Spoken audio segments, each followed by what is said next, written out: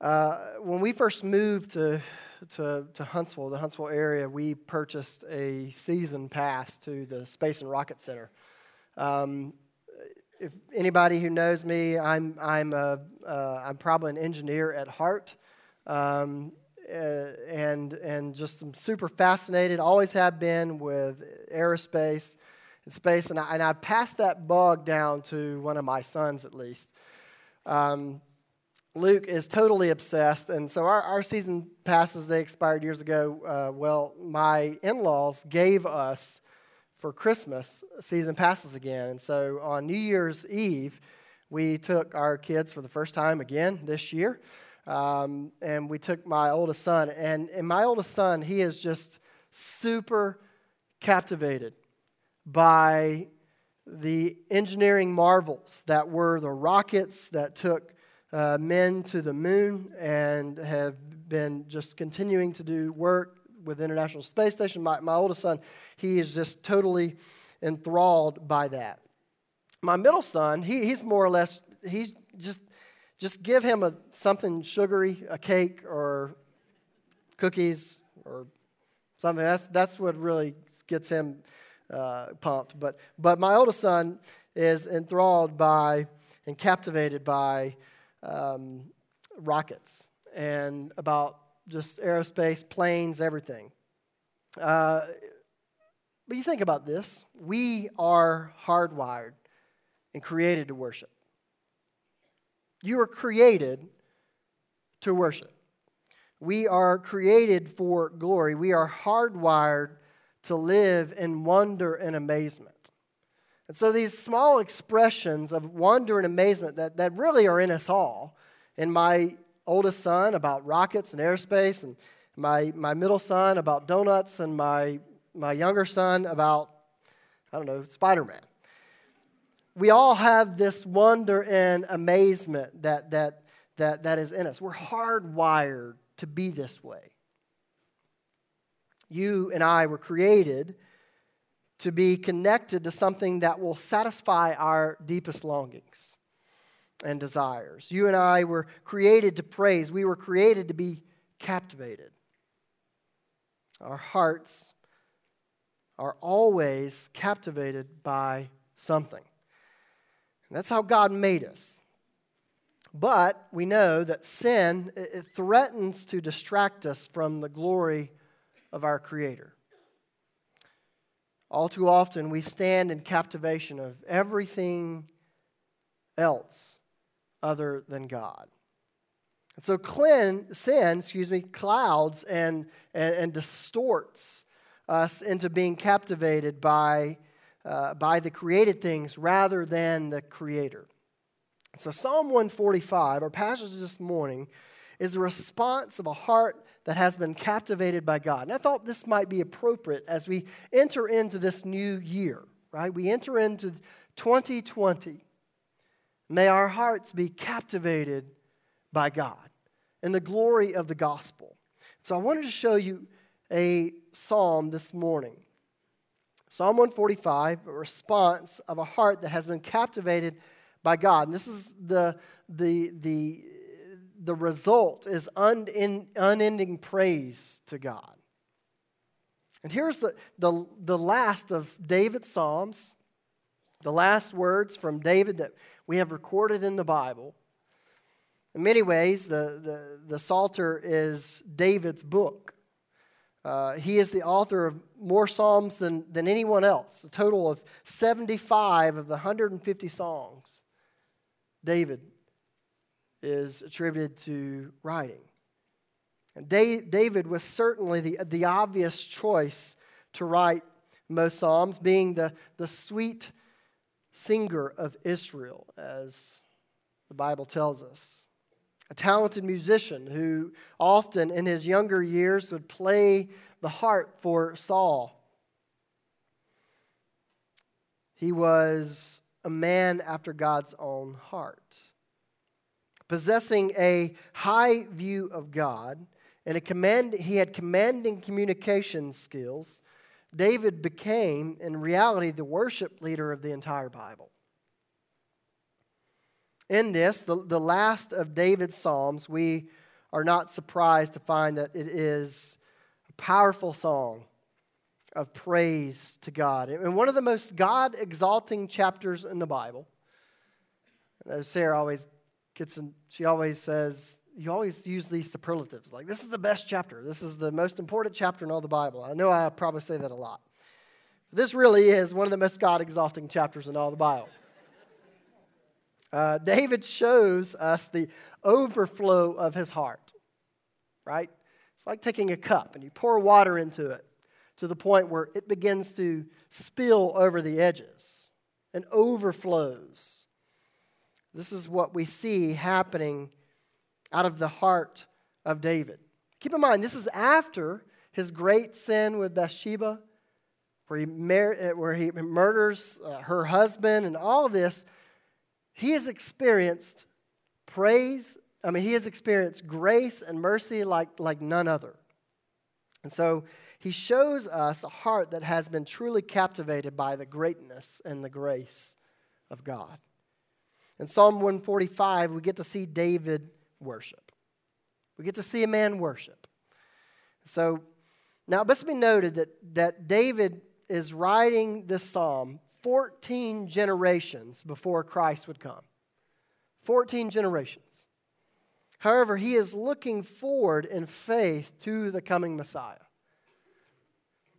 And I like what Jonathan Edwards says about the Psalms, that God gave us the Psalms in order to teach us of Christ. My aim for preaching this psalm is to expose to you the ultimate greatness of God and to see a man's heart that was captivated by God.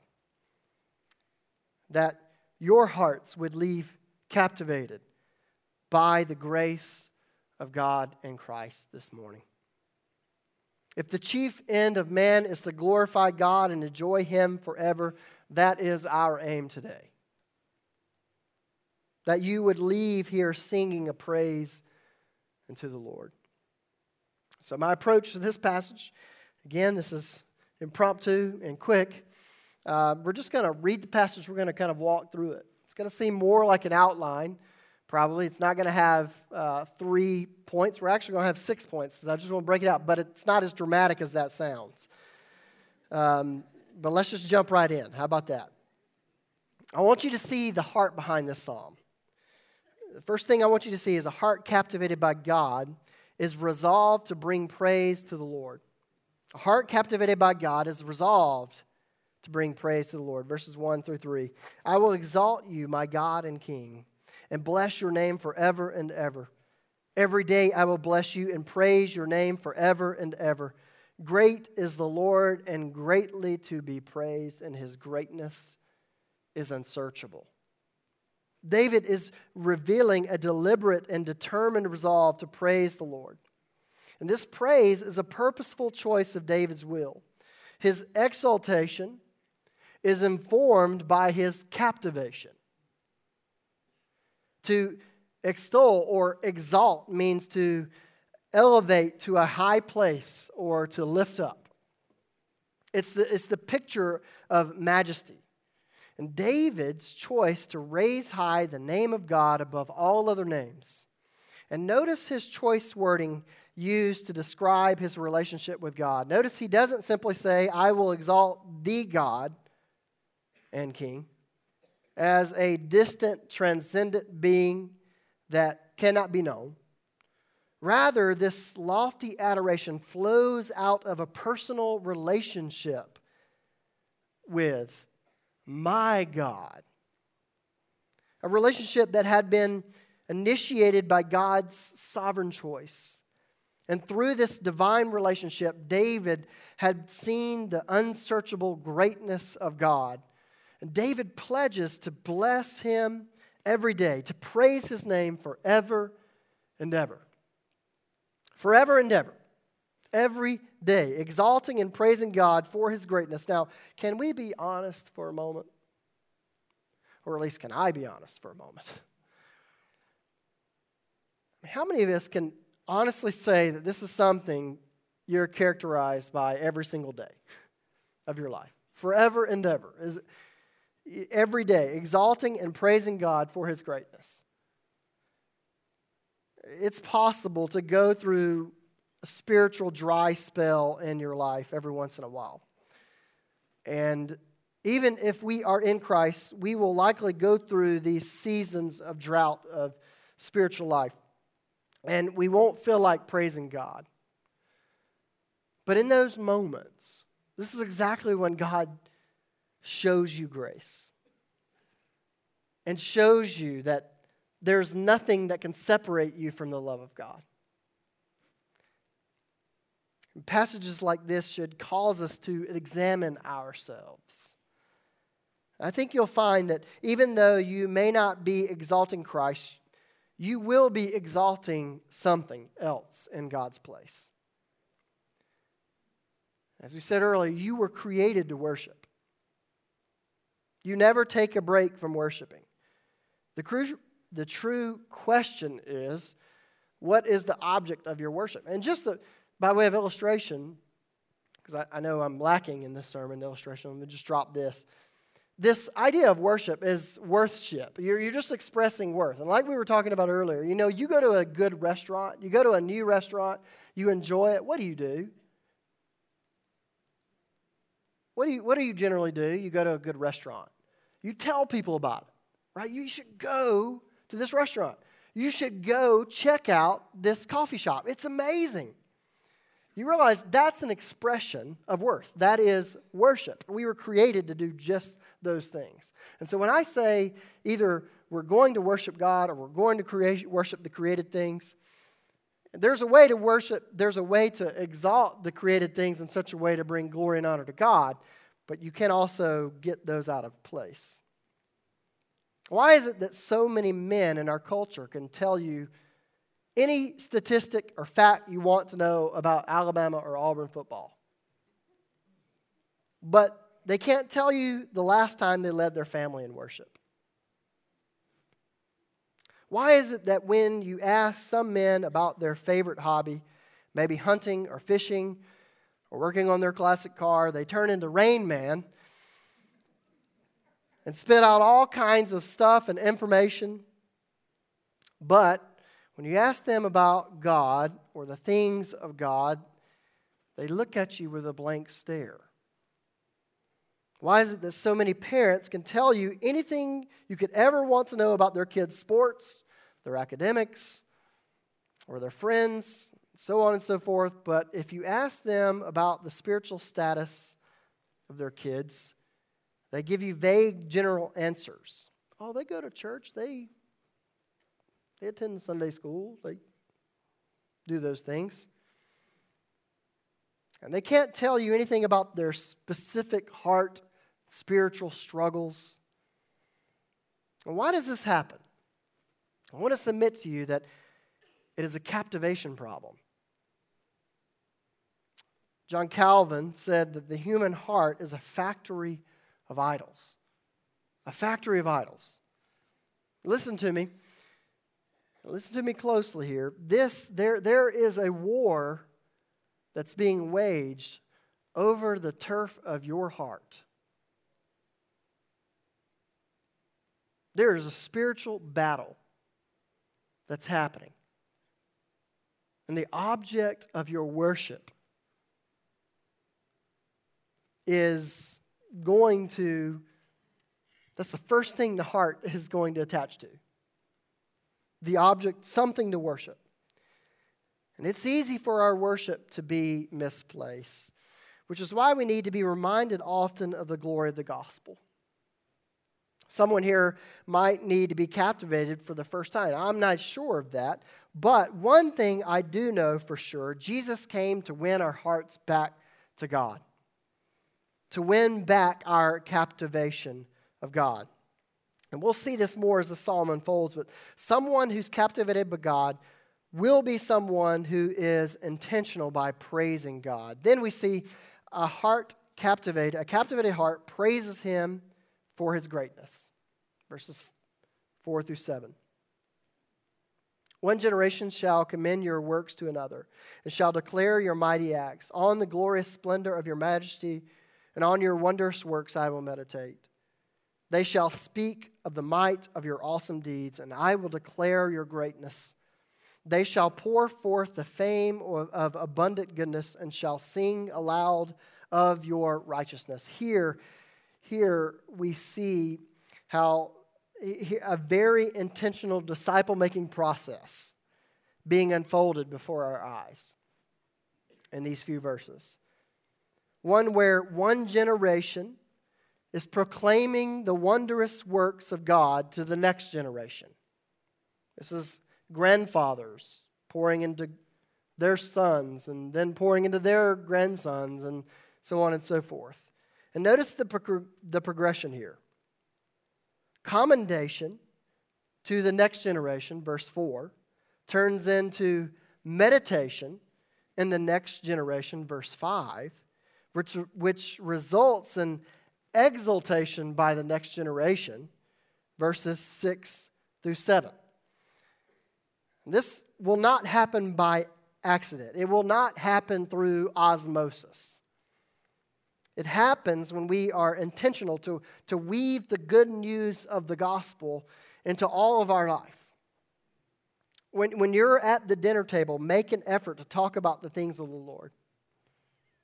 When you're in the car and you're sitting in traffic or you're waiting in the car line, use these opportunities to ask your children heart and thought-provoking questions about their spiritual life. Help your kids learn to view the culture around them through the lens of the gospel. Tell them about the immeasurable grace of God that He has shown you personally and that you know and observe through His Word and through the lives of other people, the immeasurable grace He continues to show others. Give them hope. Hope to deal with their struggling lack of captivation to God. Tell them about the immeasurable grace of God. This passage clearly shows us what we think about the most will be what we talk about the most. And what we talk about the most will be what we're best known for. David was captivated by God, so he thought about God often, which in turn, he talked about God. And what is David best known for? It's not his hobbies. It's not his interests. We know that he was a man after God's own heart, despite all the wicked things that he did. So what are we best known for? What am I best known? What are you best known for? A heart captivated by God will praise Him for His greatness and look for every opportunity to tell others about what He has done for us in Christ. Let's also see that a captivated heart praises Him for His grace. A captivated heart praises Him for His grace. Verses 8 through the first part of 13. The Lord is gracious and merciful and slow to anger, abounding in steadfast love. The Lord is good to all, and His mercy is over all that He has made. All your works shall give thanks to you, O Lord, and all your saints shall bless you. They shall speak of the glory of your kingdom and tell of your power, to make known to the children of man your majesty, your mighty deeds, and the glorious splendor of your kingdom. Your kingdom is an everlasting kingdom, and your dominion endures throughout all generations. The Lord is gracious, having pity and compassion on those who are in need. He is slow to anger, patient, long-suffering, extending time to repent, and rich in love, being unconditionally committed to seeking the highest good of those whom He loves. So God is good to all, even to enemies, showing them common grace.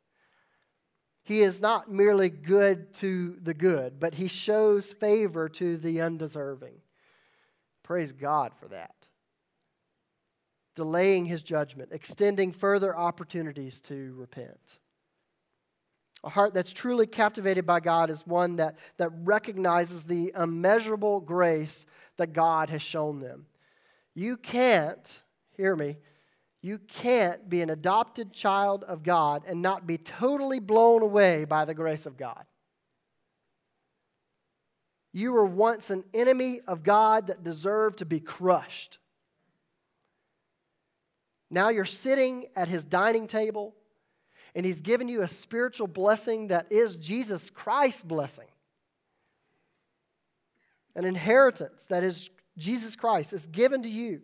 And He has shown you this unmerited favor. He didn't give you what you truly deserve. That's mercy. And that's grace. If you have no praise for the grace of God, then I'm just not convinced you've ever experienced the grace of God. Heart captivated by God will praise Him for His grace.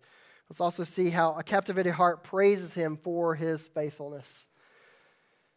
The Lord is faithful in all His words and kind in all His works. The Lord upholds all who are falling and raises up all who are bowed down. The eyes of all look to you, and you give them their food in due season. You open your hand, you satisfy the desires of every living thing. And the end of verse 13 and 14 reminds us that the Lord is faithful to all His promises. Every one of them. God says He's going to do it. Rest assured He's going to do it. You could set your watch to it almost. This reminds us that He is faithful to keep His word. He is loving to all the people He made, faithfully executing His promise. God upholds the life of all, providing for our needs. God lifts us. He lifts up all who are bowed down under the heavy trials of life, strengthening them so they can endure through their burdens. We also see in verses 15 and 16, David praises God as he restores all who are dependent on Him. While he does not always do so immediately, He does it in the proper time. And God does open His hand to provide for the needs of His own children. In doing so, God satisfies their desires. Their bodies are fed and strengthened, and their hearts are gratified and gladdened. Some, captivated by God, will not miss the faithfulness of God. Therefore, a heart captivated by God will praise Him for His faithfulness. And then we see a heart captivated by God praises Him for His righteousness. A heart captivated by God praises Him for His righteousness. Verse 17, the Lord is righteous in all His ways and kind in all His works. The Lord is near to all who call on Him, to all who call on Him in truth. He fulfills the desire of those who fear Him. He also hears their cry, and saves them. The Lord preserves all who love Him, but all the wicked He will destroy. Once again, we see David praises God because he is righteous towards his people, always just in all his ways. He never deals with his creatures wrongly, nor does he ever mismanage them with inequity. God is inherently loving, never needlessly harsh. He's not whimsical in His love for His people. God is near to those in need, ready to extend favor. He does not abandon His people who confess His name. Rather, He comes to the aid of all who call on Him with grace, for grace and love. David pens this psalm believing that God would one day send the Messiah. We now read this psalm fully knowing the immeasurable grace of God that He has shown us in the Messiah. Jesus Christ came to live a life that you and I could not live. And he died a death that you and I deserve to die, conquering an enemy that you and I could not conquer. And he's risen from the grave. And why did he do it? To win back our captivation to God. So what's the final result of a heart that has been captivated by the gospel? We get to see it here. The captivated heart is resolved to live for the glory of God. Verse 21, my mouth will speak the praise of the Lord, and let all flesh bless his holy name forever and ever. Our ultimate purpose in life is to bring glory to God. That's why you were created. That's why you're here today, and that's why you're going to go to work tomorrow. This is your purpose.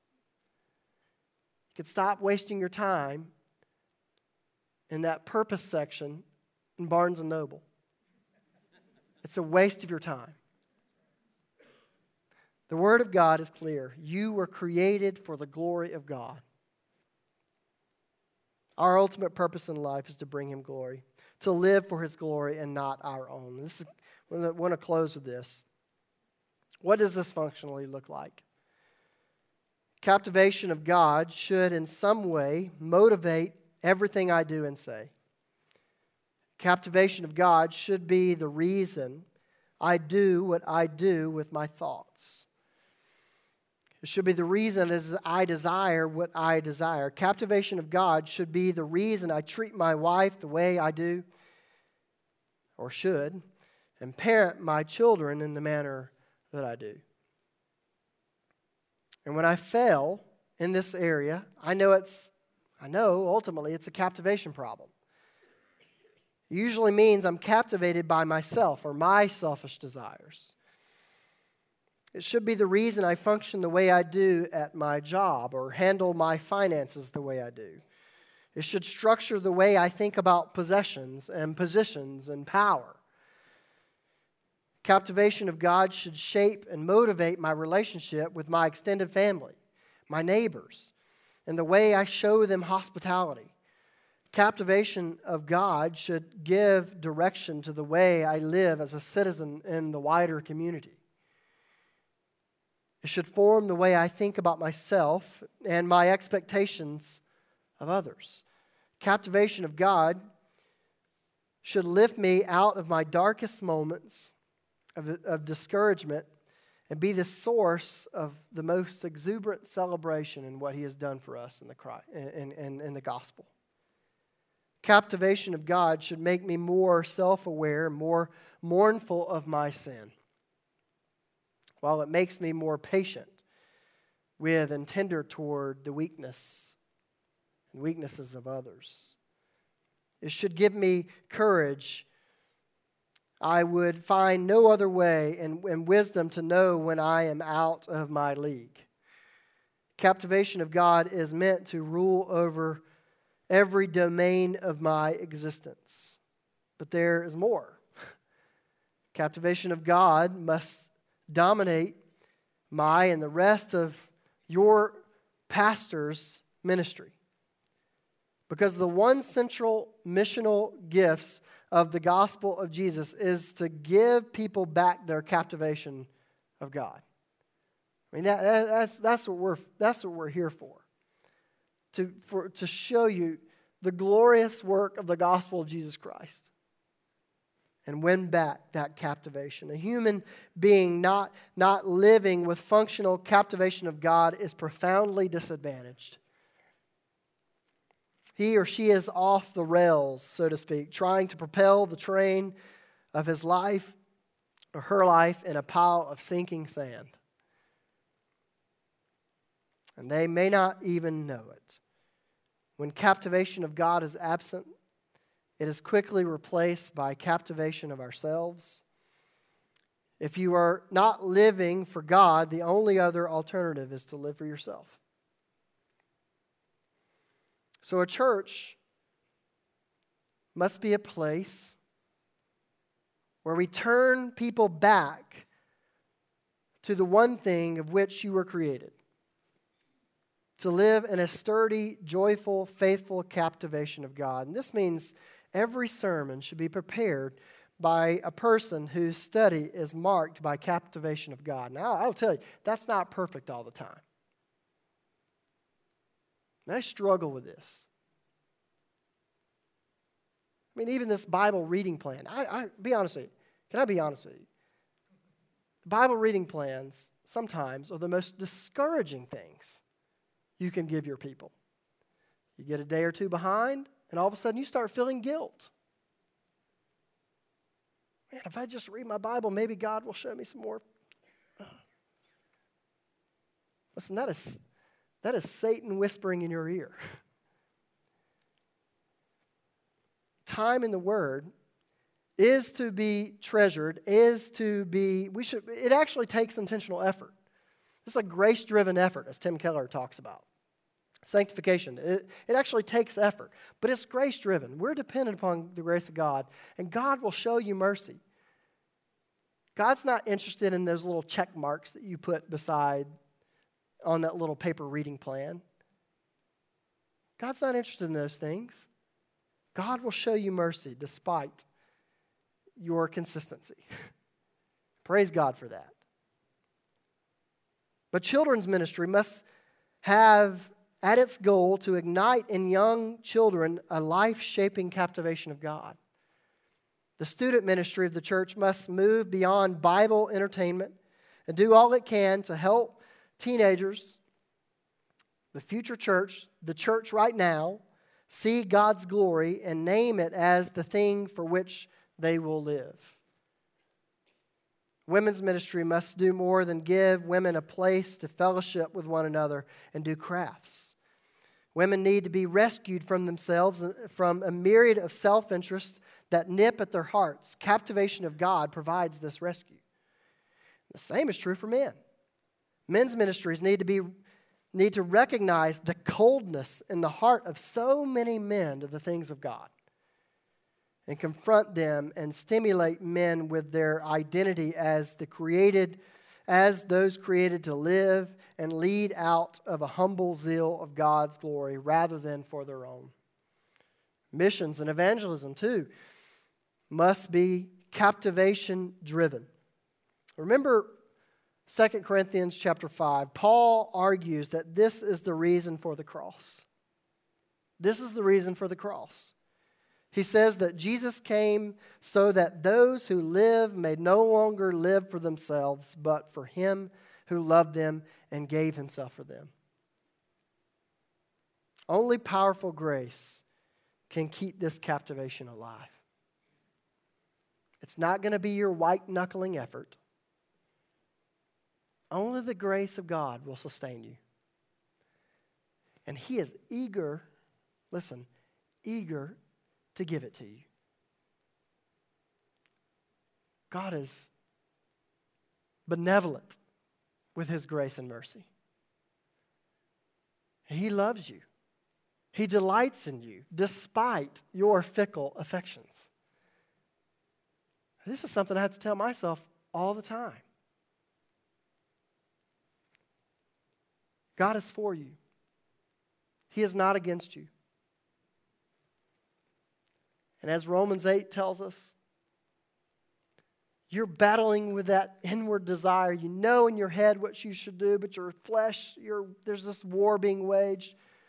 Romans 8 is an encouragement to you that there is therefore now no condemnation for those who are in Christ Jesus.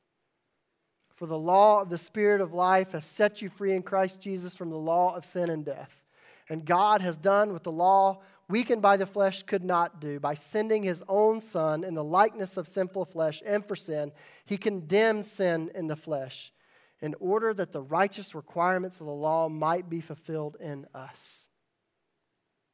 And it ends with, there's no separation. Nothing can separate you from the love of God. Not your missed reading plan. Not your captivation to your work or to your children or to whatever that may be. God is eager to show you grace if you simply cry out for it. So that's what I want to leave us with today. Let me pray for us. Gracious God, we do praise you, Father, for the unmerited favor and mercy that you have shown us in Christ. God, we pray that you would captivate our hearts by the glorious work of the gospel. That 2020 would be a year marked with a greater understanding of our greatest need, of our deepest need, which is we need Christ. We need the gospel. We need grace. Because in our own effort, we will fail every single time. But despite those limitations, despite our sinful nature, despite all of those things, God, you saw fit to send your Son